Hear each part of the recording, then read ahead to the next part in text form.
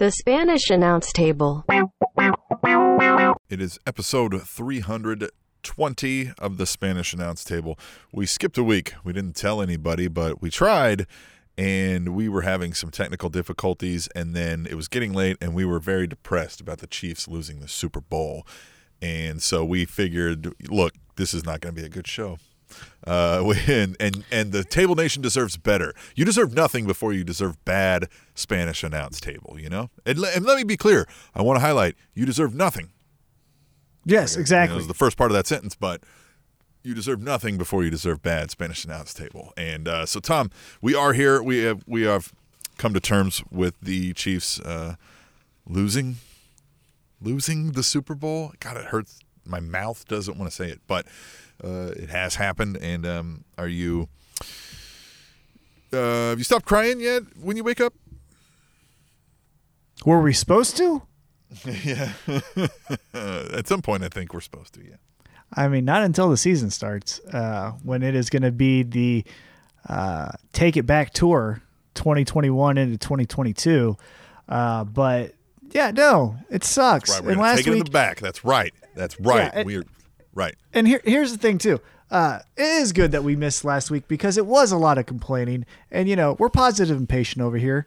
And we won't go into the details about a Super Bowl that had a referee whose child was named after Brady because Tom Brady was her favorite football player. We're not going to talk about that at all. Yeah, why would that Not going to talk about it. And how that referee alongside the head referee set a Super Bowl record for most penalties against one team and a half. No big deal. What we're going to talk about, though, is how we're moved on and we're doing great things. So, Tim, what have you been up to? What have you been to? Okay, actually, you know what? I'm gonna pause because I do know what you've been up to. So let me start with my thing that I've been up to, and then we'll roll into your thing because your thing pertains more to the show. So what I've been up to, thanks for asking, is I've been listening to the Foo Fighters' newest album, Medicine at Midnight. It is so good. I don't know if you're a Foo Fighters fan. I am. One of my favorite bands of all time. And for men of a certain age, which we are, it is totally appropriate and very, very good. Do you know what I mean by that? Like, it's not something to where I'm listening to, you know, Little Idiot or whatever the new fucking rapper is, and I'm driving in my car and I'm like, I feel fucking uncomfortable listening to this. Like, it's totally appropriate for that's me, right? Yeah. I will. Now, what I will say about what I do like about a band like the Foo Fighters and other folks of that nature is that it is appropriate if I show up at that concert. I'm not going to feel looked at and out of place, which is just right. Call it good or bad. I mean, that's a fact of what it is. Like I love the latest rap, right? And all that jazz. I mean, I listen to it more than most, you know, probably white folks our age that you'd find around our area. And, but if somebody came to a concert here and I went there, I would stand out, right? But not at the Foo Fighters. And at the Foo Fighters, I'm probably not gonna like plug in the CD and listen to it all the way through. That's not my style of music necessarily to listen all the way through. But like if I went to a concert with you, I would jam out the whole time. Be like, this fucking rocks, right? Like I would understand like it's good music. And Dave, you know his history and with Nirvana and I tell you what, just yeah, his so band itself and his uniqueness and his personality is fun. Yeah, Dave Grohl has such an interesting life. I've been listening to a lot of the interviews as the album was set to release. And Dave Grohl just has a famous story with anyone to the point where this British interviewer asked Dave Grohl, he said, let's play a game. And they seem like to have good rapport. So I'm assuming Dave Grohl and this guy have talked many of times before, right? But he goes, let's play a fun game here, Dave Grohl. I'm just going to say a random celebrity's name and I bet you have a story. And Dave Grohl's like, you know, he's like, yeah, let's just play it. He's like, okay, fine. And so the British interviewer goes, Elton John. He goes, actually, I do. Here you go. So I'm walking down the street in London. We just got done with the tour the night before. My wife, my kid are there. We're going down the street. As we pass this little strip mall of stores, this SUV pulls up and the security guards walk in front of us and it's Elton John. And my wife says to me like, hey, you're Dave Grohl. Like, say hi to him. And Dave Grohl's like, he doesn't know who I am. Like, even though he's Dave Grohl, that's Elton John, right? He's like, I don't know. And He so doesn't know who the hell I am, right? Yeah. And so the SUV goes to pull away, and he said 30 meters, which I'm American. I don't know how far that is, but it's far enough. So he goes 30 meters, Dave Grohl says, and the car stops, and then Elton John gets out and kind of jogs back towards Dave Grohl, and Elton John puts out his hand and goes, Dave, it's nice to meet you, Elton John. And Dave Grohl's like, holy shit, And the one thing he said, though, that was interesting, he said, the one thing that I will always remember about that, his earrings match his shoes. That's the type of style that Elton John has. And it's like swag. He has swag. a million of these stories. Yeah, he's got a Prince story. He's got obviously Kurt Cobain stories. He's got just everyone you can think of. Mick Jagger stories. I hope he writes a book. He's one person that I hope he writes an autobiography of just his stories in life, because it is such a rich life that he's had. So working for the local radio stations here, we were doing one of these, what we call a van hit, right outside the Sprint Center, now the T-Mobile Center, in Kansas City. And, I forget what band was playing out there, but the old guys who'd worked there forever were like, hey, we were doing one of these for the Foo Fighters. And we were talking about the Westboro Baptist folks that showed up for this, right? And he was like, Dave Grohl, they were doing an outdoor concert over there in P&L, and he was like, he literally had the crowd turn around and flip them off and tell them to fuck off, like chant it to the beat of the song. He was like, he went up in front of one of them and was like singing right in their face and everything. The last time they were here in Kansas City, they played at the Sprint Center, now T-Mobile Center, and those Westboro knuckle draggers came out and were saying all their stupidity. And so what the Foo Fighters did is, before their show inside of the arena, they got on a flatbed truck and went right to where the Westboro congregation was yelling, and they just started playing YMCA and every gay pride song they could think of while Westboro was doing their whole thing. So it was like YMCA, and they're doing that, and then they're doing Bad and Bougie and all this other stuff. It was just, Dave Grohl is great guy. Fun. Anyhow, that's what I've been up to. Tim, now let's get into the reason why people are listening, pro wrestling. And with that being said, what have you been up to?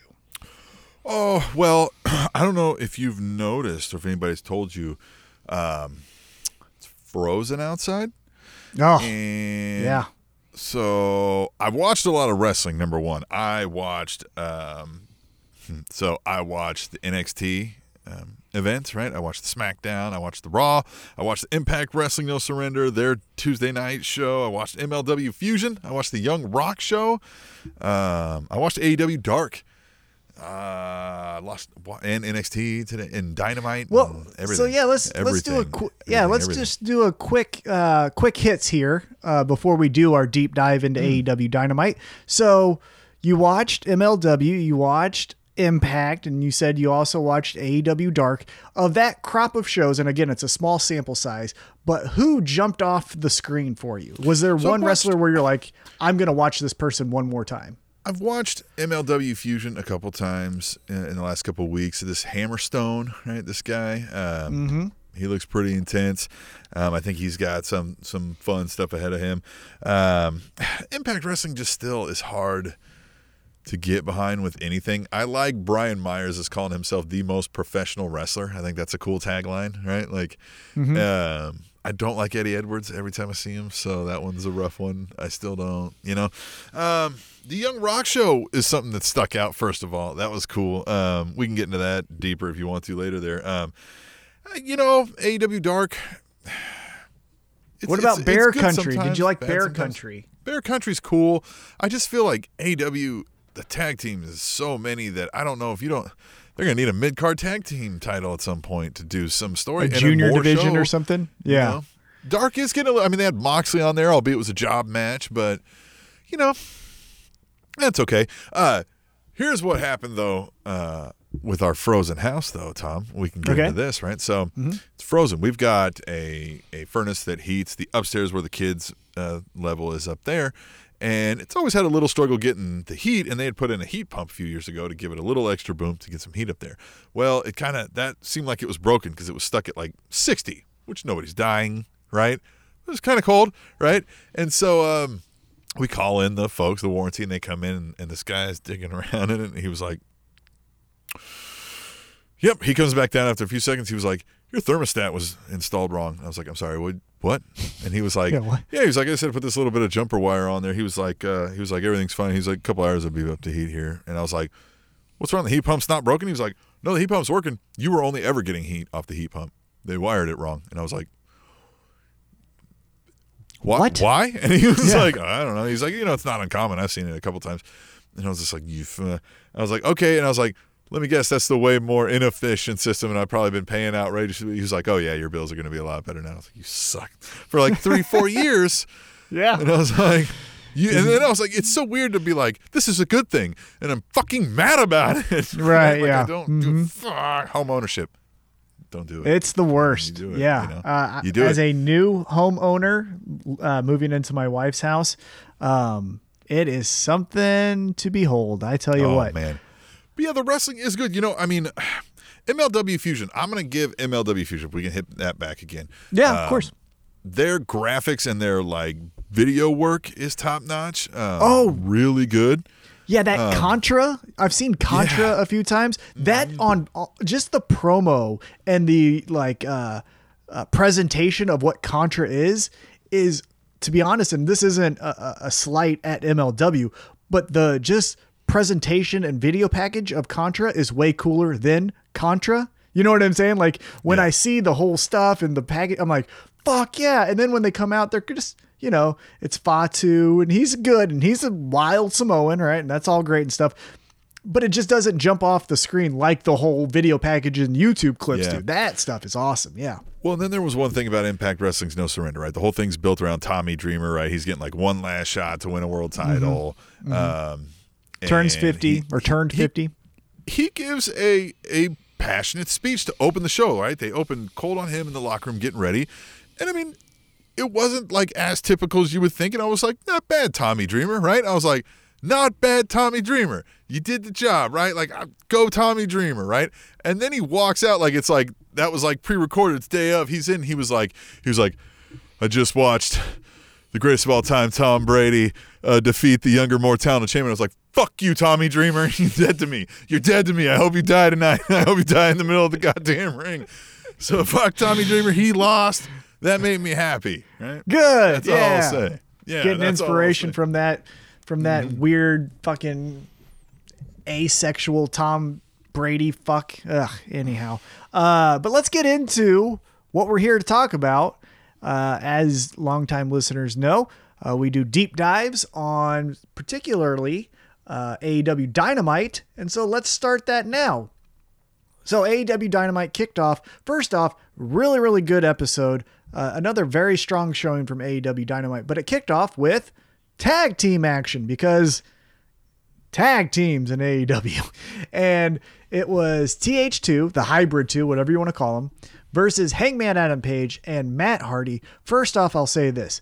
Anytime you kick off any show with Hangman Adam Page, I'm already in. The music's fucking awesome. He walks out and he looks like $1 million. The presentation, the believability, the cowboy shit, I'm all in. So I was already excited.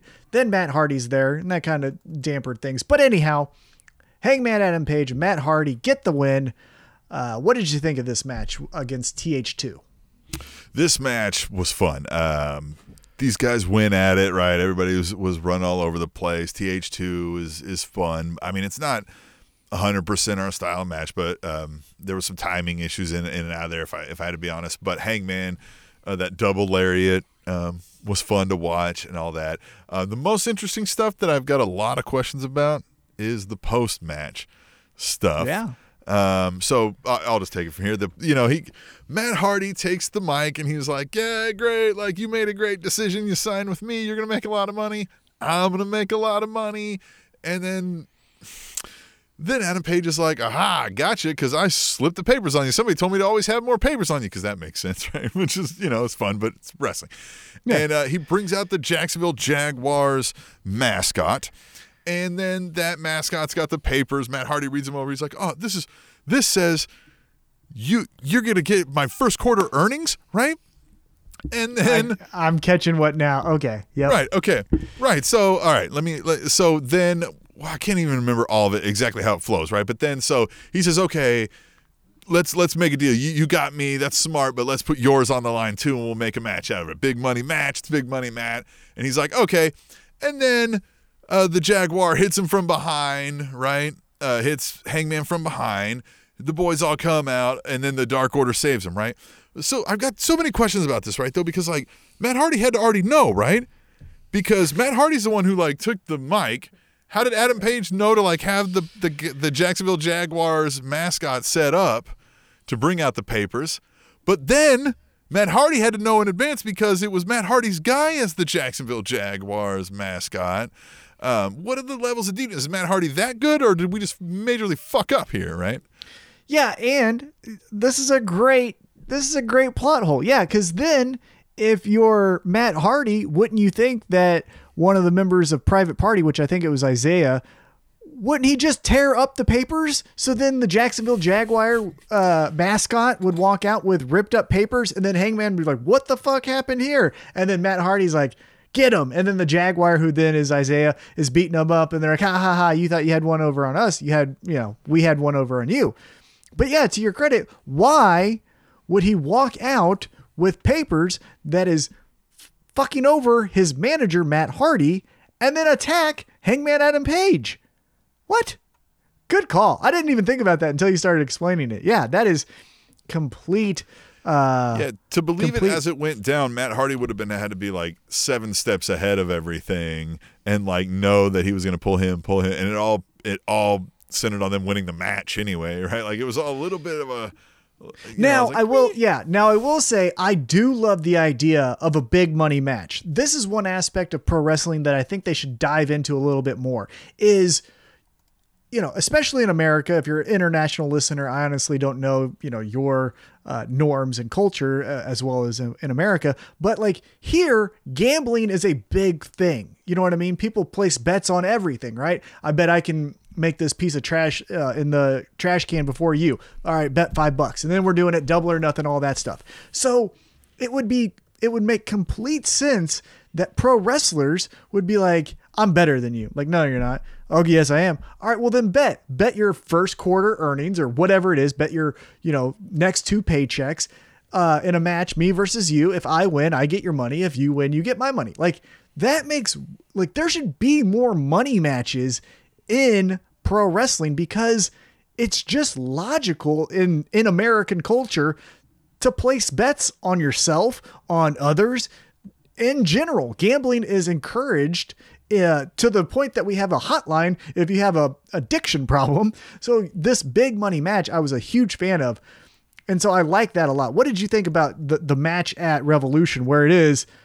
The first quarter earnings I thought was a weird, like, why not just say a month that was a weird way to phrase that. Also, when Matt Hardy asked TH2 to then beat up on Hangman Adam Page, did you catch? He said, I'll give you $3,700. Yeah.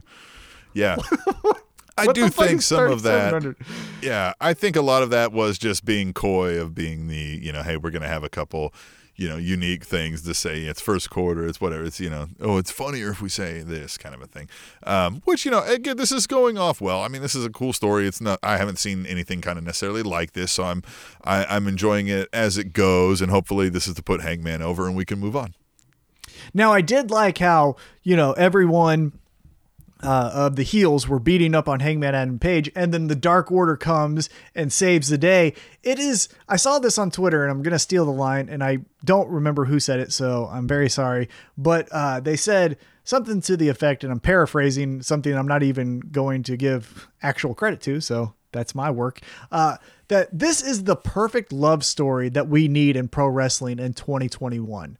The Dark Order, Hangman Adam Page. This is just perfect. It's like we said 2 weeks ago, the Dark Order now are just the lovable nerds that you like and I like, but we're never going to take them out because they're a little embarrassing to go to a party with, but you love them to death. And now you're just starting to see like, they also have your back where if you're getting your ass kicked, they're going to come out and help. But man, Guns and what did we call him? Guns and Poses. Guns That's and Guns Poses. and Poses John Silver. Is out there just, beating up people and posing everywhere he can. And Hangman Adam Page. We just have to have this love story completed where he takes full ownership and leadership over the Dark Order, and we get that new, dark Hangman Adam Page down the line. But I just love this. This was just, I love the Dark Order and Hangman story. It's really fun. Yeah, this was good. All right, so now as we move on, we got a women's match in the first hour of Dynamite. It's happened before. I think you can count on your hand how many times it's actually happened, but we got the women's world title eliminator match. Rio making her re-debut, I guess, or return, however you want to say it, because she's been out for so long that I think to some casual AEW fans, she, even though she's a former champion, was debuting in their eyes, taking on Serena Deeb. And this was awesome. I agree. I think this match was, first of all, a storytelling masterpiece. I like the technical kind of, it was back and forth. They're going at it. They're talking about her knee. She's leaning on it a little bit. And then a knee injury happens. And then Serena Deeb's like, fuck this. And she starts hitting a little bit harder, right? Starts getting a little bit more just whap in there. And then the ending sequence was just a little whip, whip, zap, zip, zam, bam, whoop, ho, it's over, right? That's official terminology. Maybe a little. Yeah, I think that's, jargon. yeah. But man, right. I thought this match was super great. And again, in a great spot on the card as per not the usual. I thought this was done really well. Yeah, and I thought this was honestly a pay-per-view quality match. The other thing that I guess the reason why I was so invested is with a tournament format, there's not necessarily let me back up, I guess. When we had the men's title eliminator tournament, we kind of knew it's going to be Kenny Omega, Hangman Adam Page. But for this, we don't really know on the surface who the favorites are. So going into this, I didn't know if Rio would win or Serena Deeb, who was looking strong this entire, last half of last year and early into 2021, if she was going to win. So I also didn't know who was favored or who was going to be the one to win. So you add that to the pay-per-view quality action, like you said, that end sequence with the bump, bump, bump, bump, bump. That was just that's exactly how it went. Awesome segment. It really, reinvested me into that women's title eliminator tournament, because now I'm interested in Anna Jay versus Dr. Britt Baker. Who's the favorite in that? You have the Dark Order, but you got the Doctor. So there's just so many interesting things with what they're doing. And this match, just like the Layla Hirsch and Thunder Rosa, another home run for a women's match on AEW Dynamite 2 weeks ago. Apologize, not last week. All right, then we got our Orange Cassidy must pose match of the night, where Orange Cassidy beat Luther in a squash match. I will say this, hard-hitting action right from the jump. They didn't mess around with the fun gimmick stuff. It was power bombs and clotheslines and the hard-hitting stuff. But I will say at least Orange Cassidy didn't get jumped by Miro. Orange Cassidy didn't get distracted by Penelope Ford. So I will say, hopefully this means Orange Cassidy and Chuck Taylor go do some fun stuff away from Miro and Kip Sabian, and then they can do something on their own, but it was what it was. I agree. I think they missed the boat on the Orange Cassidy thing. This thing was destined to be a flash in the pan because while the gimmick is cool and it's fun, it's not something that's going to carry a storyline for a long terminology over this career. Like, it's definitely reliant on the other person. There's a few things I feel like Tom could write a decent storyline for Orange Cassidy that involves, a long-term, planning. I could do it. There, it's rare, right? And so they should have rode the momentum while it was hot, and I don't know they're going to get that back. And that's all I feel when I watch him now. It's all kind of that, like, oh, it's the one that got away. I think it's good that he's in essentially a reset mode where we're moving past the Miro Kip Sabian stuff, right? But we don't know what's next, and that's okay.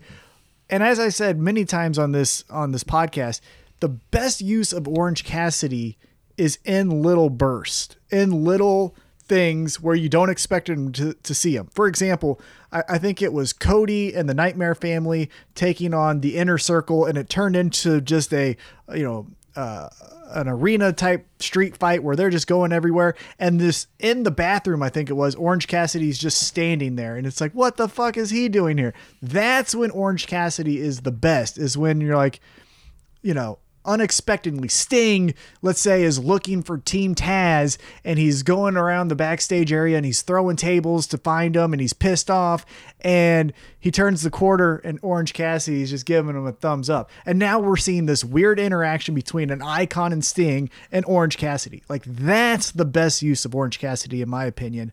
But I understand he's a ratings juggernaut still for AEW, but less is more with Orange Cassidy, in my opinion. So let's move on. After the Orange Cassidy Luther match, we had Team Taz and Sting, and this time we had some physical interaction here. So Team Taz says, hey, Sting, we heard you're going to call us out. Well, guess what? We're actually down a man because of the weather, because apparently two of the other Powerhouse Hobbs and Ricky Starks, maybe because of the freeze that's currently going on in the southern part of America, couldn't make it down to Jacksonville. So Taz is like, hey, we're down a couple guys, Sting. Why don't you come here and, see what you got? And Sting does. And he doesn't talk. He doesn't do any corny hoodlums or whatever that shit was earlier. He just says, let's fight. And he goes right after Brian Cage. And Hook gets him with the baseball bat, and, takes him to his throat. And Brian Cage power bombs 61-year-old Sting in the middle of the ring. What did you think of this, Tim? Yeah. Okay, so Taz blaming the polar vortex on Sting was funny. I like that one. Yeah. Where he said, I couldn't get Hobbs here because it's snow. He sent all snow down south. That was cool. Except the inconsistent, drawn-out storytelling has led us to a point where suddenly Taz, minus some members of Team Taz, is ready to flex on Sting and be like, one dude with a baseball bat? What's up? When we spent 7 weeks sending him, all of those guys, and Powerhouse Hobbs running for the hills anytime that snow started. Why it just doesn't make any sense, and this whole story, because of that, has left me like not caring about Team Taz and not caring about Sting. I'm just left with nothing to care about now. I agree. I do think it was refreshing to finally see some physicality from Sting. He debuts at Winter is Coming. And, that was a cool shot in the arm for AEW. And, hey, we have Sting here now. Okay. But then it was repetitive. And then some corny promos. But then we finally got Sting throwing some hands. And that, I think, should have happened earlier. Where I thought they actually missed with this storyline is I thought it was cool that Brian Cage powerbombed him, But if we're going to say Sting is who Sting is, and AEW does a good job of recognizing what the IWC is saying, I felt like in the middle of this show, when Brian Cage powerbombed Sting, we should have had some follow-up. Is Sting okay? Did Sting suffer a concussion? Did Sting have to go to the hospital because of the powerbomb? Does he have bruised ribs? It was really just like a standalone, hey, he powerbombed him, and what's next? And it's like, you can come back to this because it's a big moment, one, for Brian Cage's career, and two, for Sting, because first-time physicality in AEW. So that was where I thought it missed, is the moment happened, and then we just completely zoomed past it because we got to get to Cody and Brandy are having a baby. What is it? And it's like, okay, but also Sting just suffered a power bomb. You want to talk about that? So yeah, some misses there, but overall, I didn't hate it. I thought it was really cool for a Hook to get involved. I like that he's more than just angry kid in a hoodie. Like, he actually will, like, I'll go in there and fight the goddamn Legend Sting. He might stab somebody. Yeah, I like Hook a lot. Of Team Taz, Ricky Starks is the star, but I think he's a little bit different than what Team Taz is. I think the prototype of what Team Taz should be in the future is what Hook is right now. That just gritty, unnamed, I know he has a name, but you know what I mean? Gritty, unnamed prospect that's just ready to kick everyone's ass. I like that. But let's move on. Now we have the AEW Tag Team Championship match. It was the Young Bucks versus Santana and Ortiz. Fun fact about this, Santana Ortiz getting their first title shot in AEW, which one should tell you about how deep the division is in AEW, and then two should just tell you about how they need to be pushing Santana and Ortiz. How is this the first title shot? Anyhow, Tim, what did you think of this match? Yes, this is what I thought we were going to get more of when AEW started. I thought we were going to get more of these like top teams that weren't in the WWE universe and, going for the titles. Right before this match, we did get Kenny Omega reading to kids at a school, which had some good spots, and Don Callis played his role perfect there too. All I kept thinking about, I was like, this makes me feel uneasy about coronavirus. I was like, I wish we weren't doing this scene. Like, I was just kind of like, I was like, I don't like any of this. You know what I didn't like about it? If you notice at the very end, what's his name? Michael, Tozawa, was it? No, Tozawa's in WWE. Yeah. Nakasaki, I think. I don't know what his name is. But that guy. Yeah.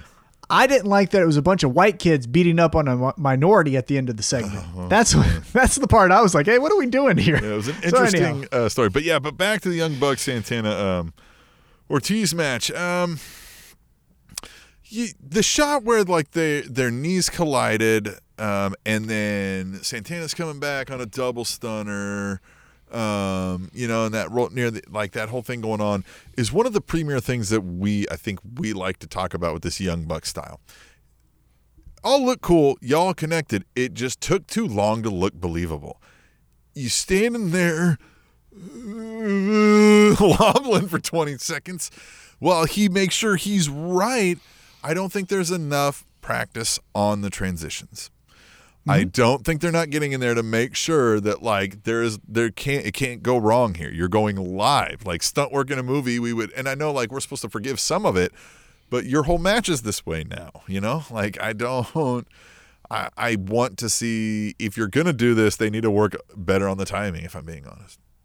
Yeah, that's something I think we're gonna always criticize the Young Bucks on, and I think it's for two reasons. One, I agree with you. I don't think that they're going in there and practicing some of the spots that they want to do later on in the night. And two, I think it's because, hey, we're the Young Bucks. And if we do wait 10 or 15 more seconds, you're going to pop when the guy goes through the table or the big spot ends up happening. And that's going to be something that they're not wrong to some extent. But like when people tell us like, well, you just like, that's just the new style. Stop it. Like, no, what I'm telling you is their timing sucks, and I'm not wrong. You're just telling me you're okay with their timing sucks, and I don't know why you would brag about that.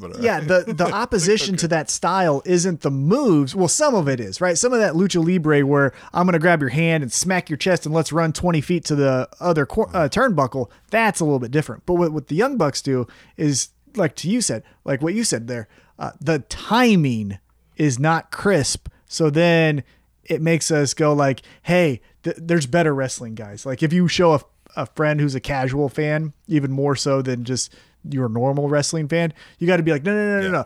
They're really good sometimes, and you got to like, defend them even though you don't even like the Young Bucks kind of stuff. I did like at the end so they win with a little roll up, whatever. And then they start getting the boots put to them, right? Like they're getting their ass kicked by who was doing it? They were getting their the Inner Circle, right? The Inner Circle comes out. They start beating their ass. And then in the back, you see Omega and Don Callis and the Good Brothers basically like leaving them out to dry, right? They're all like, you're going, you better get out there, right? And then they take forever getting out there. And I mean, I think... Yeah, Brian Cutler beat them out there. Brian Cutler actually comes out immediately. Why is he here? Well, because next week he's going to get beat up by Jake Hager, and that's fine. And it makes sense because in real life... the Nightmare Family next week. Well, he's going to be he's a super elite camera guy because he's the one that does all the BTE camera stuff. But it also makes sense because he's their best friend, so he would come out, right? But yeah, they just kept, standing there. Kenny Omega did the WWE thing, which Excalibur pointed out, like, whoa, I can't believe how he was standing, or whatever he said. Again, what are we doing with that? I guess, like, at this point, you're not the indie promotion. You're the second biggest promotion in the world. So stop with the little stupid jabs like this when it doesn't really mean anything to the story that Kenny Omega is standing like how WWE wrestlers do. Anyhow, the Good Brothers do eventually make their way out though and come for the save. Although it was, tiptoeing and, stretching beforehand that took up all the time to get out there. So we'll see. I'm interested though in this two worlds colliding, because the Inner Circle has all of their, inner fighting. Because before this match, the other thing I forgot to mention is the Inner Circle does a promo backstage with Marvez. Chris Jericho essentially says like, hey, MJF was wrong. Sammy, you're definitely wrong. But I really enjoyed how you saw the ego of Chris Jericho in this promo, where he said like, the biggest slap in the face is that you offended me. Now I'm paraphrasing here, but like, almost essentially saying like, I don't care that all these guys fight amongst each other. They just don't fight over, like, they're not fighting me. Like, everyone can do all their stuff, but as long as everyone knows that I'm the top dog here, we're good. And if you offend me, then you're dead to me. So Sammy Guevara now dead to Chris Jericho. We'll see how that plays out when Chris Jericho gets kicked out of the Inner Circle. But until then, really good stuff. All right, now we get a really fun match. I think this was fun because we know them, but we got to see the Sydal brothers, Matt and Mike. Mike Sydal, a Journey Pro alum. Let me pause you there, because you mentioned this off air, and I'm peeking behind the curtain a little bit here. Or letting the fans at the Table Nation peek behind the curtain here. Tom can't find his normal rundown sheet that he uses online, and thus, can't do it. He doesn't have the in between the matches. But I was taking notes like a good host. Oh, look at you! And I was live tweeting. I know that before this match, we got a gender reveal party. Oh yes, that's what I was going to mention. That yes. So before this match, which we did get Matt and Mike Sydal. Mike Sydal, local independent pro wrestler, the brother of Matt Sydal, obviously, taking on FTR. But before that, Brandy cuts one of the most confusing promos of the year, saying, I miss you guys. I wish I could be there. Hey, 2 seconds later, I'm walking out pregnant in a pandemic into the crowd. Did you not catch that part? Did you take that in your notes? Because like she said, oh my gosh, I miss you so much. Let's surprise Cody. That. Yeah. She's like, I did not catch that. That's good. Let's surprise Cody. And I was like, oh, okay. Job, like, so, but what I thought was, okay, we're going to get some type of reveal from her in this promo. And then the music hits and it's blue and pink, which is fine. I like that. And then it's just it's a girl. And my wife was watching because she was, doing her reading and things of her interest, but she was somewhat interested, her routine. Right? She was doing her routine. Was doing her routine, obviously. But she kind of stopped because she was interested, right? Babies and all that stuff. I guess that's interesting. But so they do it's a girl, and she just looks at me and she goes, that was kind of underwhelming. And I was like, it was so underwhelming. And it was also a little bit self-serving to where Cody had an entrance to tell you that he was having a girl, and that was it. There was nothing else that he was a part of with this match.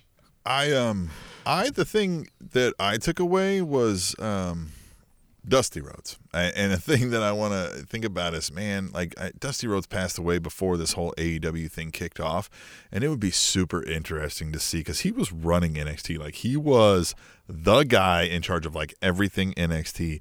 And it would be interesting to see how they handled that in this family going head to head. Man, that would have been weird, to say the least. Yeah, definitely. I don't know. It just felt off that Cody doesn't have a feud with FTR. Yeah. Cody doesn't have a feud with the Sydal brothers.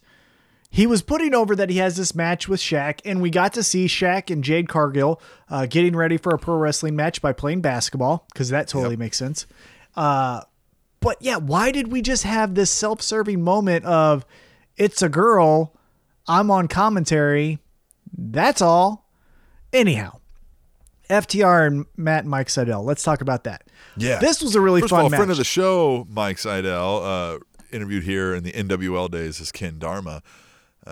That was super awesome to see because of that. Because we know that guy. You know, we've talked to that guy. Shook his hand many times. Was back in the name dropping. But super awesome guy. Always friendly. Always, you know what I mean? And of course, you know some of the people you know as well. So that was super cool to see him get a national TV spotlight like that. Yeah, it was really awesome. As we fast forward, FTR does get the victory over the Sydal brothers.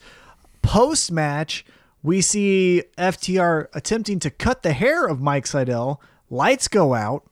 We see the Luchasaurus mask now with new horns. They're black. Uh-oh. And then lights come on. Luchasaurus comes in. They clean house. Next week, though, or I believe it's actually for the March 3rd show, we're going to get Jurassic Express taking on FTR and Tully Blanchard.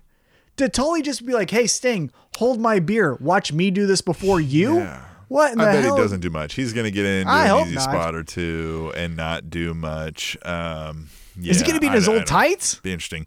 This March 3rd is coming up, but also, man, this Revolution card. Let me run down what they've already announced here. I wrote this down in my notes, like a good host. Let me run down this Revolution card because we've got more of Dynamite, but I want to talk about some of this. We're going to have Face of the Revolution ladder match, right? 6 folks, where the winner gets a shot at the TNT title. And so far we have Penta El Cierro Miedo, right? I don't know how the fuck to say that. Cody Rhodes, Tom's former man crush, Scorpio Sky, who stole our gimmick. That's and why he's not my man 3 folks crush yet anymore. to be named. We don't know if they're going to have to earn a spot or whatever, so that'll be fun. AEW Women's World Championship match where Hikaru Shida will defend the winner of the AEW Women's World Championship Eliminator Tournament.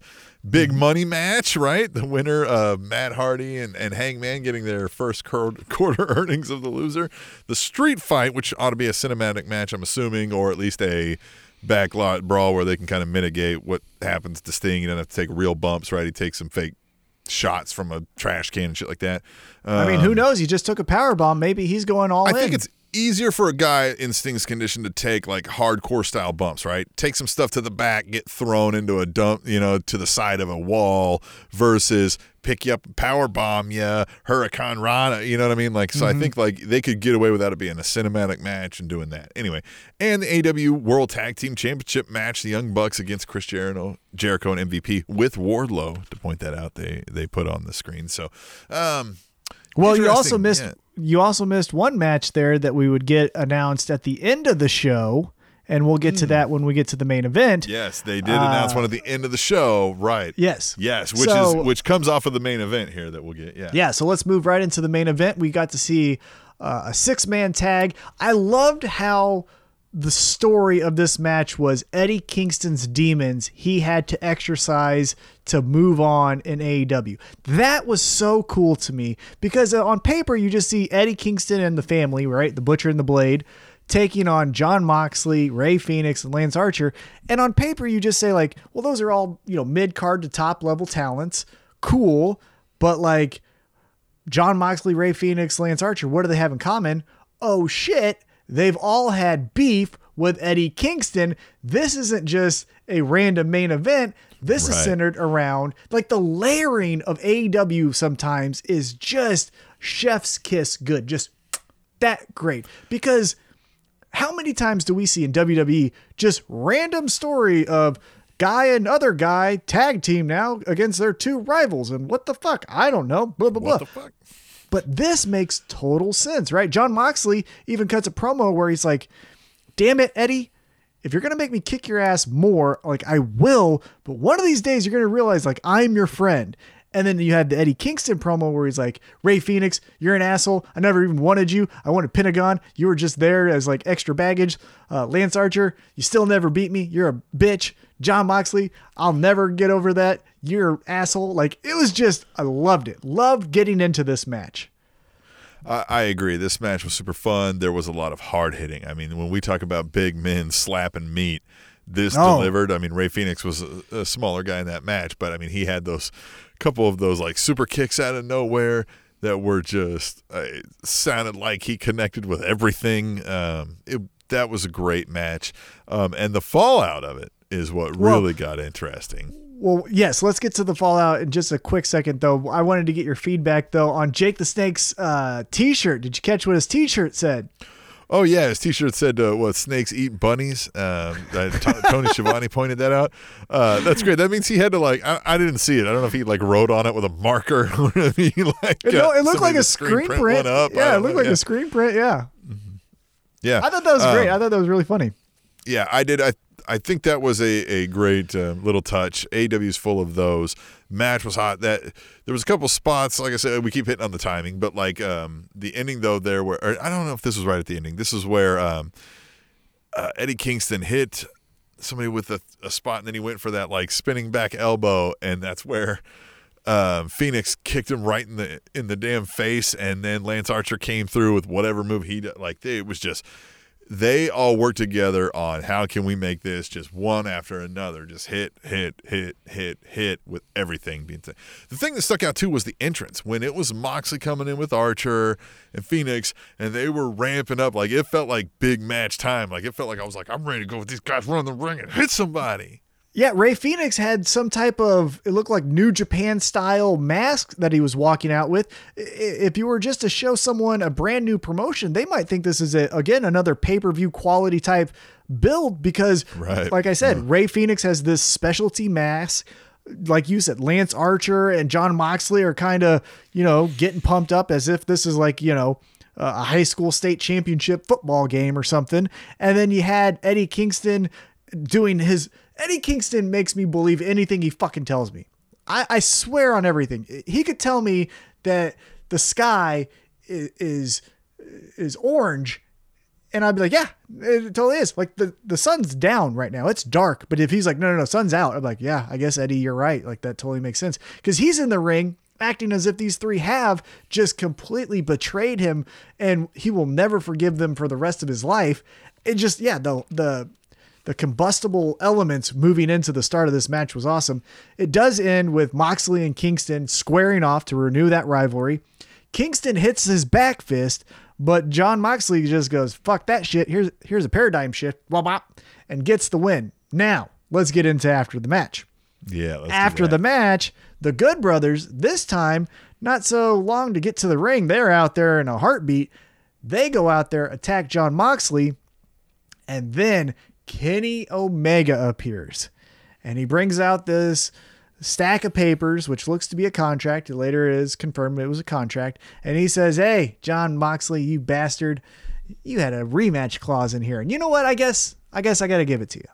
It's in the contract. I can't get out of it. Your boss, Jon Moxley, is going to make me do this. So I guess I'll have to do it. But let's raise the stakes. Let's make the match at Revolution an exploding barbed wire death match for the world championship. The fuck is that mean? Here's the thing. I don't even know what, I'm so flabbergasted. Here's the thing, Tim. Here's the thing, Tim. It's one thing to say a Japanese promotion that is seen by 100,000 people once has a barbed wire death match, and that's something. It's another thing when the main event of a pay-per-view from the second biggest promotion in the world does a barbed wire death match with two of the best pro wrestlers in the world. This is insane. Yes. For sure the second biggest in the United States. The world, I'd have to see numbers. But to some extent, yeah, that's a shock. It makes me wonder if we're going to actually get there. You know what I mean? Like if we don't get some kind of like Tony Khan, like I'm not going to let this happen. And then everybody, you know what I mean? Like that kind of stuff, maybe. Or they have some kind of dialed back version thereof of some of the things you may find if you Google exploding barbed wire deathmatch like I did to try to kind of see. I was like, they're really going to do this? I want to point out Kenny Omega's boots were one of the most atrociously bad things. I loved him. That was so awesome. Good. God, he's so ugly. I love it. It was so great. And so, yes, I like everything he did. He's like, okay, but now, and it's almost like, all right, John, this is what's going to happen. Even if you find a way to, win this off of me, like, you might die in the process, and this is going to happen to you now because you did this to yourself. Yeah, so I've seen a couple of these matches. Again, it was those tucked in a corner of a niche kind of interest where, if you're a pro wrestling fan, you still got to be a bigger pro wrestling fan and more of a hardcore fan to seek out these kind of matches. And I have it on a couple of times through a YouTube search, things like that. I think we are going to get this match. 2 reasons why. One, I think they loved Kenny Omega and Jon Moxley, how much of a stir they caused the last time they had a pay-per-view match that got them fined in whatever state it was with that hardcore match that they did in 2020. So I think they loved the ooh, we're the dangerous ones in the promotion. Woo, look at us. Now we're going to do it again. Oh, we can't do that on TV. Right. Oh, well, I guess we're going to do it on pay-per-view again. Me, right? I think they loved that shit. And then the second reason why I think we're going to do this match is, now we all know, peeking behind the curtain of AEW, Jon Moxley is going to be a father for the first time. Well, he's a top guy in the promotion. He can't just go having a baby, I'm out of here. He has to get injured. And so I think this is going to lead to the Good Brothers or even, all of them. Because Omega's winning this. Yeah, Omega's going to win it because, again, I'm holding this true until proven otherwise. The one guy that's going to take the belt off of Kenny Omega is not Jon Moxley. It's Hangman Adam Page. If it's not Hangman Adam Page, I'm fucking writing you, Tony Khan, a really strong letter. It's really going to be, it's really going to have underline and bold. It's going to be so passive aggressive, Tony Khan. I've seen Tom's letters. Yeah. They make you feel like a bit of a bad person. Oh, I can write the worst professional passive-aggressive emails, Tony Khan. I tell you what. So anyhow, going back to this, I think Kenny Omega retains, but we need to get Jon Moxley off of television. What better way than, oh my God, the most dangerous match of all time has taken him off of TV and on the shelf for He died X in an amount of months. exploding barbed wire death match. Hey, AEW, the forbidden door is open. Wouldn't shock me if that's where they go after this. Is that anal? I don't know, but I'm excited. This is going to be so off the walls crazy, I think. And again, going back to that hardcore match that they did where just they thought of everything and did it twice. This now has exploding barbed wire. Jesus of Mary. I don't know where they're going to go with this. It's going to be awesome though. It's going to be interesting. I don't know where they're going to go with it, but they're definitely going to be pushing the limits. So I'm excited to find out what's going to happen with that. Definitely. And so we ran our poll on what did you think of AEW Dynamite. Not a ton of votes this time around, which, hey, it happens, right? Hit and miss. We're not necessarily the most consistent with even posting this poll. So there you go. Thank you for those who did vote. But with 58% of the vote, it went to A. So I gave A, B, C, or D. 58% went A.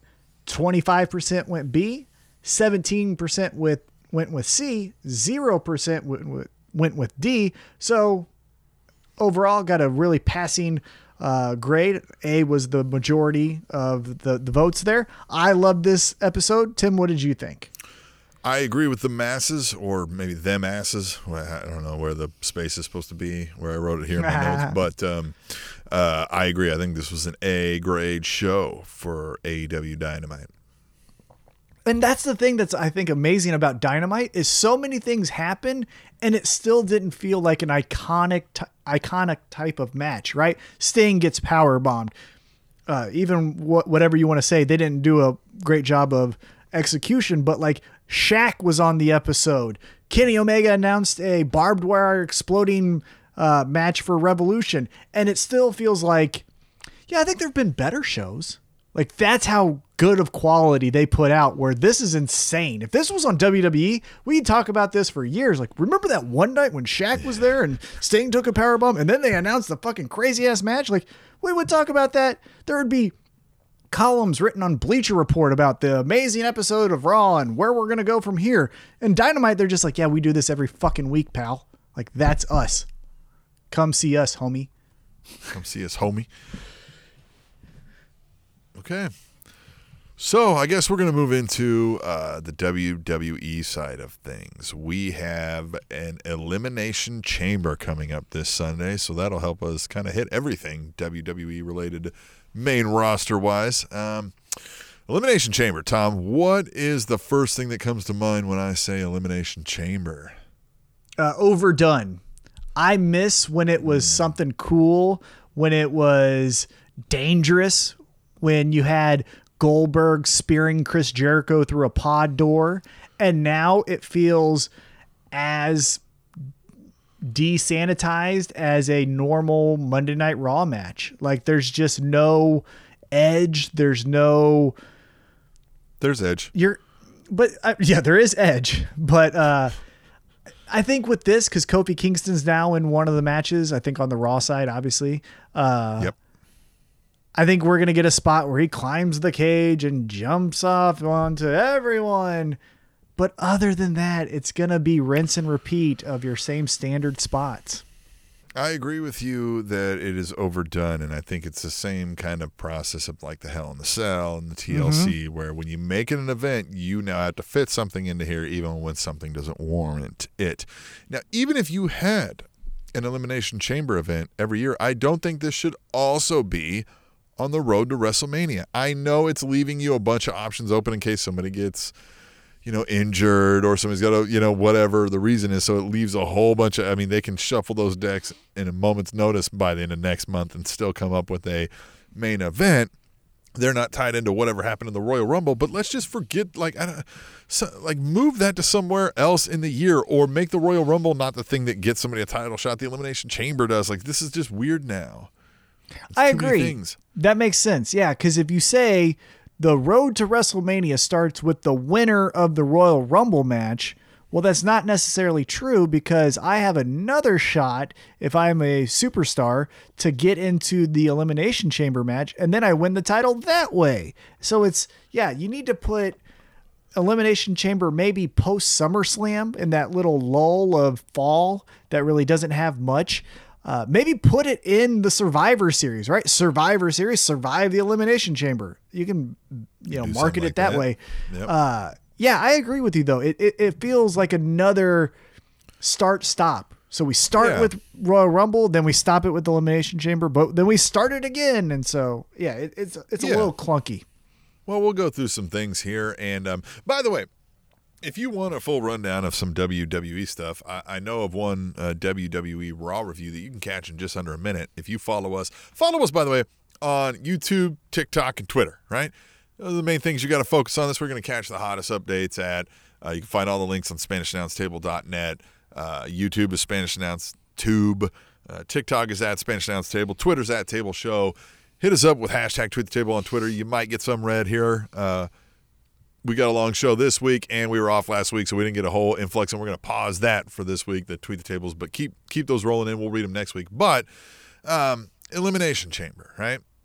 So we'll cover some of the stuff that happened on Raw, but if you want to catch a deep dive, check that out on TikTok. I got a WWE Raw review right on there. It's awesome. There's only 4 things here on WWE.com that they're listing as matches. So I don't know. We'll probably get something more. WWE is notorious for this. They'll come up with something at the last minute. So, well, is the Roman Reigns thing on there? Because the SmackDown side of the Elimination Chamber is the match, and then the winner has to take on Roman afterwards. So that's a 2-parter. Right, exactly. Yeah. So, technically there will be a 5th match then, I guess, here. We'll roll through what they have right up here on WWE.com. Yeah? Elimination Chamber. You excited, Tom? Mm-hmm. You excited, Tom? I am. Let's get into it. Let's on a little bit here. We got a Raw Women's Championship match, Asuka and Lacey Evans. Now, Lacey Evans was pregnant, so I don't know. We've got to come up with a different scenario here. So this is still on their card. So what do you think happens, I guess we'll say? What happens? By the way, I like that you're giving me a storyline to come up with, which, by the way, on our YouTube page, I did for Cesaro. I was given the task of just doing his general push. Check that out. It's a little under 10 minutes. Anyhow, what would I do with Now Lacey Evans is pregnant. She can't be the number one contender against Asuka. I would say Ric Flair pushes the hand of Charlotte, essentially says, if you want my love as your father, you will do this match for my friend Lacey Evans. And then Charlotte's like, you mother fine, and goes in there and they have a match. It's not that good.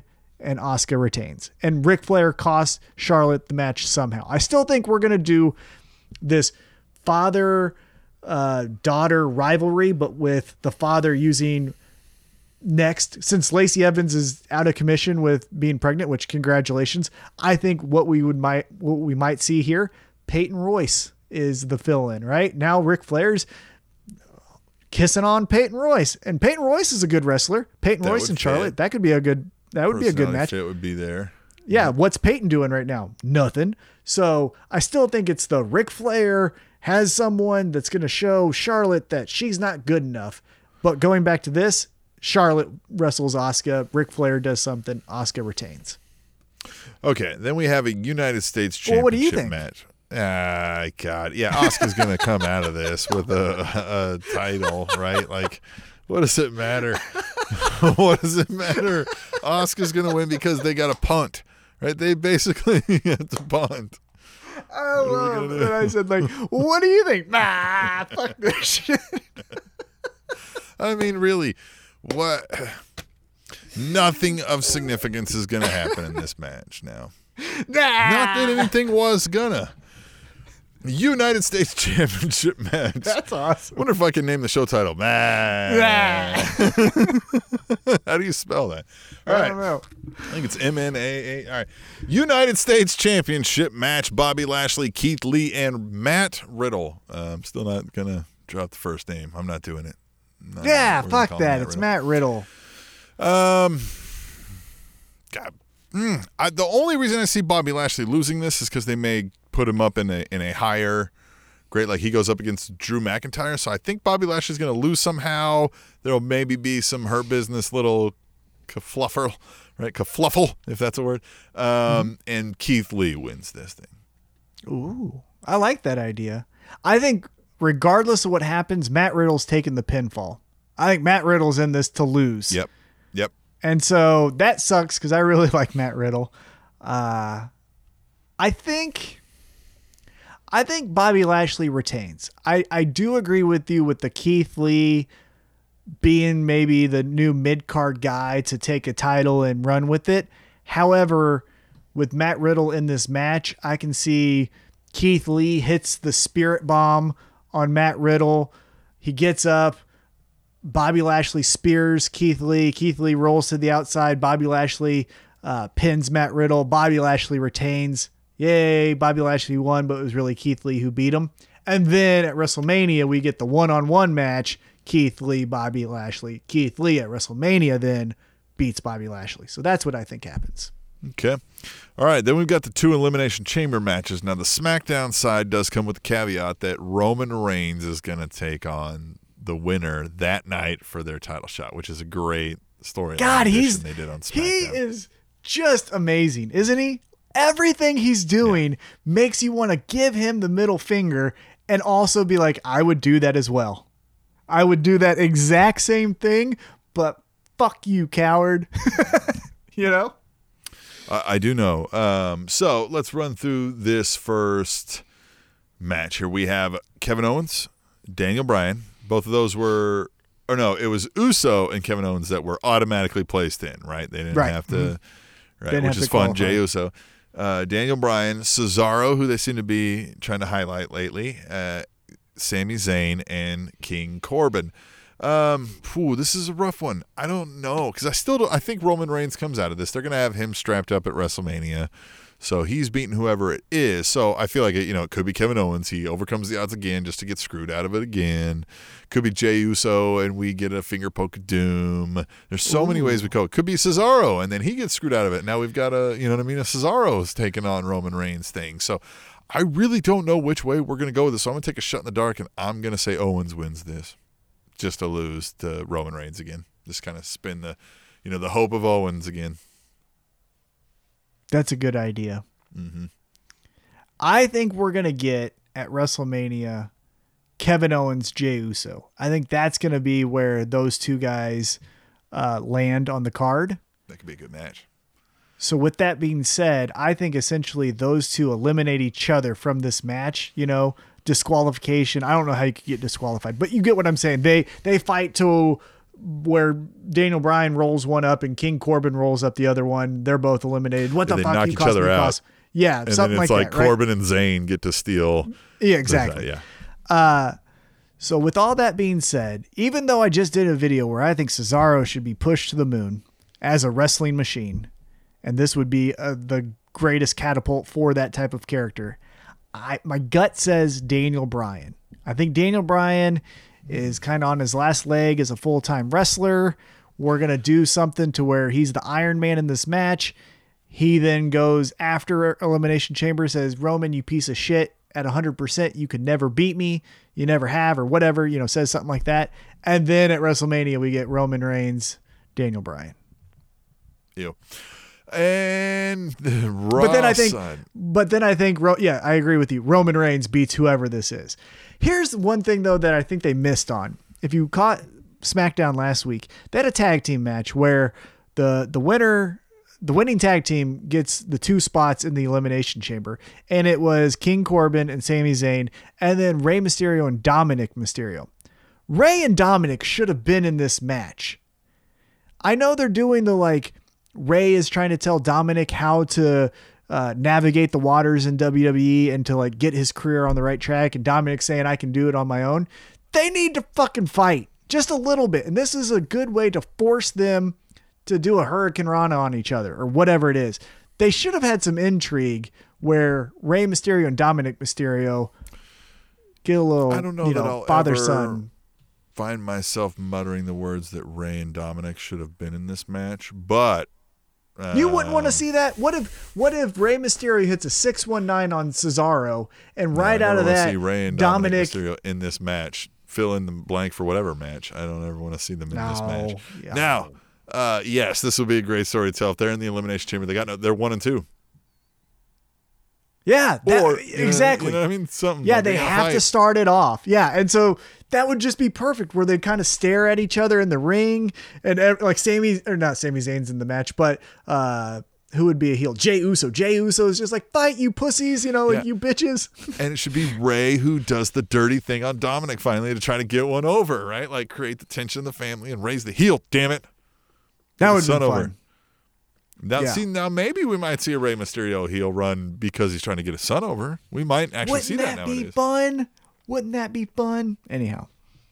All right, so the Raw side, WWE Champion Drew McIntyre will defend in a match against Jeff Hardy, Randy Orton, AJ Styles, Kofi Kingston, and Sheamus, the late edition Kofi Kingston. So yeah, the Miz thing, first of all, Miz's promo to open Raw was good. I liked it. I like how, he gets punked out and then he's like, you're fun. Like you can see him snapping a little, but then the swerve I know I made fun of it in my video of now I'm not going to fight him, but it is smart. Like, why would I do this? I'm going to wait. I've got the money in the bank. Screw you guys. I'm out of here.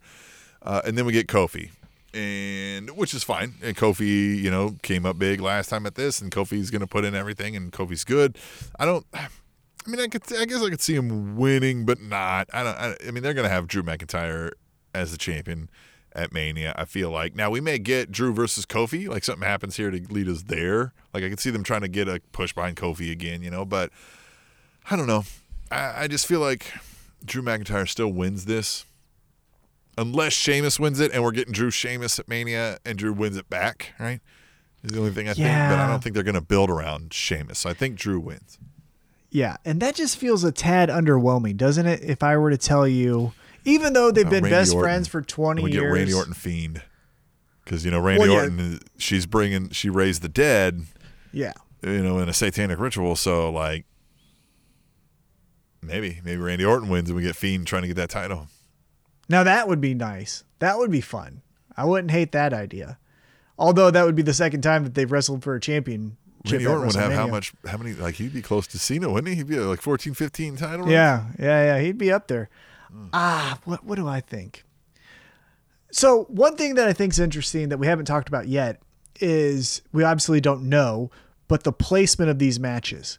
Because I think my gut tells me the person who's standing tall at the end of all of this is Edge. And I think if you have the SmackDown championship, or excuse me, the SmackDown Elimination Chamber match, you're going to get Daniel Bryan wins it, right? And then Daniel Bryan loses to Roman Reigns, and then Roman Reigns stands tall. He takes a spear by Edge. Edge stands all over Roman. He's like, I picked you, bitch. Like, let's fight at WrestleMania. Okay. And the spear versus spear. But I think if Raw is the one that ends the match, or excuse me, ends the night, then Drew McIntyre might do the thing where he overcame Sheamus and, oh, fella, you weren't good enough to beat me. And then Edge says, you're not good enough to beat me, motherfucker. Fella. Whap. Yeah, and then whap. And he spears Drew McIntyre. And then that's where Rated R Superstar debuts. And we get the Rated R Superstar versus Drew McIntyre to go to WrestleMania. Without all that being said. No, here's what's going to happen. Corbin's going to win the SmackDown one. He's going to defeat Roman Reigns, and then Edge is going to spear Corbin, and we're going to get Edge Corbin at Mania. I mean, they did Corbin Angle, so it wouldn't shock me. Corbin is the guy who retired Kurt Angle in WWE. Yeah. That one hurts, doesn't it? Doesn't feel good. It doesn't feel good, Tim. It feels about good. as good as the Tampa Bay Buccaneers beating the Chiefs in the Super Bowl. Doesn't feel as good as Cocaine Shane feels right now, right here in this picture. He feels pretty good. So yeah, that's Elimination Chamber. Tom, what I think we kind of hit it. Unless you've got any outward, outro. I think what we're gonna remember from Elimination Chamber, predicting, kind of talking about what we're gonna recap on next week's episode, is I think this is where the Fiend does come back. I think the way Randy Orton gets out of this Elimination Chamber match is Alexa Bliss appears in the middle of the ring or something. And I think we even get a more sadistic, crazier looking Fiend, Bray Wyatt, whatever you want to call him. I think it's going to almost be comical. Remember when he had the big mallet against, I think it was Daniel Bryan, and we're like, what the fuck is that? Something that dumb, where we're going to be like, good effort. Fucking stupid, but good effort, because Bray Wyatt can't be Bray Wyatt because it's a PG show and Vince McMahon's a fucking idiot now. So I think something like that. He may have fucking horns. He may look like a Luchasaurus fucking horn thing. But yeah, Fiend is where we're going to get that fun moment. It's going to be a new merch line of something for the Fiend. Yeah. Right. That's where something's going to happen. And then I think, what else do I think? I think Roman, we're going to think like is so fucking cool at the end. Although I think he closes it and Edge stands over him. That's what I think. Yeah, definitely. All right, we also had another special event on Valentine's Day. I don't know what you did for Valentine's Day, but I don't know if it included watching the WWE Network for NXT TakeOver Vengeance Day, which is a unique take on the Vengeance and the Vengeance Day, Valentine's Day. This was the alternative to Valentine's Day. I liked all that. We got the finals of the Dusty Cup. Dusty Tag Team Classic, whatever they want to call this thing. The men's and women's. Both of those matches were really good. Dakota Kai and Raquel Gonzalez defeating Ember Moon and Shotzi Blackheart. Ember Moon and Shotzi Blackheart also got a win on NXT on Wednesday night. And if we're going to build up a women's tag team in WWE, I think that's a great spot. They both have a unique look that fit together and don't look like anybody else. And I think it would be a great tag team. I think they would stick out better than they are by themselves right now. Well, and I thought it was great that the winner of the women's Dusty Cup gets a shot at the women's tag team champions, because now instead of this force-fed, Shayna Baszler and Nia Jax, well, get it. They don't like each other, but they're really good. Like, we can actually have real tag teams down here in NXT trading the belt and moving around. And then when there is the need for some tag teams on the main roster because we don't have some shit for Lana or whoever it is, then we can move it back to the main roster. I love the idea of the women's championship just going through all three brands. And I think right now it would be best served on NXT with, like you said, Shotzi and Ember, and then Dakota Kai and Raquel with her big ass back and shit. Like, they have some good tag teams potentially. Yeah, so down they there. had a stare down on NXT, right? Shayna Baszler and Nia Jax come out and they're staring at Raquel Gonzalez and Dakota Kai, and Dakota's like, Raquel, I know you weren't here when they were here, so let me introduce you. She's like, Nia Jax, she's big. She's like, and then, she was like, this is the one who ran out of town when Rhea beat her ass. And then she was like, oh, Rhea, the one that I beat her at? And she was like, that's right. Yep. That's like, so that was fun, right? And then they got that whole showdown going on. So I like that. And in the corner is MSK and Beth Phoenix eating popcorn and stuff, watching this go on because they were out there. And MSK and the Grizzled Young Veterans put on a hell of a match in that finals. I mean, it was intense. MSK, they're hot right now, man. They stand to they could stand to make a lot of money right now if they strike while this iron is hot. I don't know. There's not a whole lot of story to the characters. It's just like, hey, look at us. We're living the dream. Okay. But they can go in that ring, that's for sure. Well, if they ever decided to do like a trios match, or a trios championship, man, MSK and Matt Riddle, the Pothead crew right there, that would be 100% what I would do. I think that would be a great idea. But I do like MSK. I think I like them, though, because they are really good, but I remember them, and it wasn't that long ago, but in Impact Wrestling being the Rascals and being funny, and that cool ass finisher that they have where the guy does the backflip and the other one pushes him on.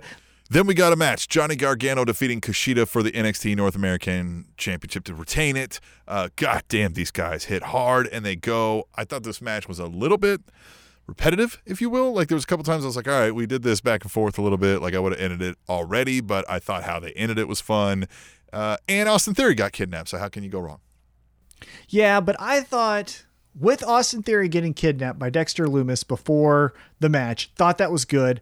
I wish, even though we would get Wednesday a little bit more into that story, Johnny Gargano beats Kushida clean. And that's the part where, I think Johnny should have won, and I thought that going into the match, but Kushida needed to have something to where it was, someone, Indy, or a new debuting member of The Way. Something happened to where Kushida almost had it, and then son of a bitch, the Way got in the way. Here's what you should have done is that the kidnapping doesn't happen before the match. Everything's going on. Everybody's out there. They're not necessarily interfering with Kushida, right? Maybe it's just Austin Theory. Maybe he sends, Candace and Indy to the back because you don't want to be here and get hurt or whatever. And it's just him and Austin Theory. And then Austin Theory starts getting kidnapped by Dexter Lumis in the mid-match. Both Kushida and Johnny Gargano are like flabbergasted, like, oh my God, what is going on? But Gargano still takes the moment of opportunity to not help Austin Theory, get the roll-up victory, and then it's too late to help Austin Theory, but he won the match, right? And then, that would lead into that's where I would have went with that. Yeah, that would have been really good. That would have been fun and a little bit better for Kushida's character because, he does all of this thing. He kind of does a rebirth of his career of his character in NXT where now he's more serious and a bit of more of a badass, but then you just have him lose clean to Johnny Gargano. That was the only little miss for me on this whole event, actually, was just that little part where Johnny should have got some shenanigans in there to beat him. But I'm a little annoyed about when they found Austin Theory, Gargano gets him and he brings him out on stage, but you found him out in the van, I'm assuming. You left the hood on him and made him hop in his zip ties all the way there. He's in different clothes that he wasn't wearing, to my knowledge. I believe he's wearing something different. And then he pulled the hood off and he acts like he's the subject of a fucking surprise party. He's like, hey, it's me. I've just been kidnapped and assumably taken advantage of for all I know. What are we talking about? This was all done weird for me. Yeah, I thought it was fine, right? It happened. It did it. It could have been better. It was, I didn't turn the channel and go son of a bitch or fast forward because I didn't hate it, but it just went, well, that could have been better. That's how I thought of the segment was. It could have been better. Yeah. All right. So then we also had Io Shirai defeating Toni Storm and Mercedes Martinez to retain the NXT Women's Championship. This was another match where, these ladies went hard. They really were socking each other around. A couple times I saw Toni Storm and Mercedes Martinez, I don't know who was mapping out the match, but somebody was needing some instructions. I saw a couple times where they had to kind of Huh? Say that again? Hey, you know what I mean? Like a little bit of an odd shuffle here and there. But man, Mercedes Martinez, it was one where I was surprised when they signed her. I was just like, that's unlike WWE to take somebody who's been like a veteran woman on the scene, you know what I mean, like that, to come in. You know, they go for the next, diva search type typically. So that was cool to see them putting her in this spot. I think this was fun. Yeah, what I will remember from this match was the table spot where Toni Storm goes to get rid of the things that were on the table and then it just collapses on its own. That sucked. And again, that was one of those things where if you're doing an action movie, that doesn't happen because you do a take two. Those, like you were talking about earlier with the Young Bucks timing, get better at that. But we can forgive, at least I can, the table fell fucking out of nowhere. Like, that's no one's fault. Those are the things that I at least say, like, that's fine. I'll keep going with the story, right? But the timing stuff is where you got to clean that up. What I felt after this match was Io Shirai is great. I still think she's a top talent, but there are more interesting women currently in NXT than her that tell better stories. And for as good as she is, I don't think the title needs to be on her. I think we need to tell some better stories with an Indy Hartwell. I know she's not ready, but you get what I'm saying. Someone that's doing something that can have layers to intriguing outcomes. Io is great, and Io has awesome matches, and I won't forget the put herself in a trash can, jump off the cage moment. That was really cool.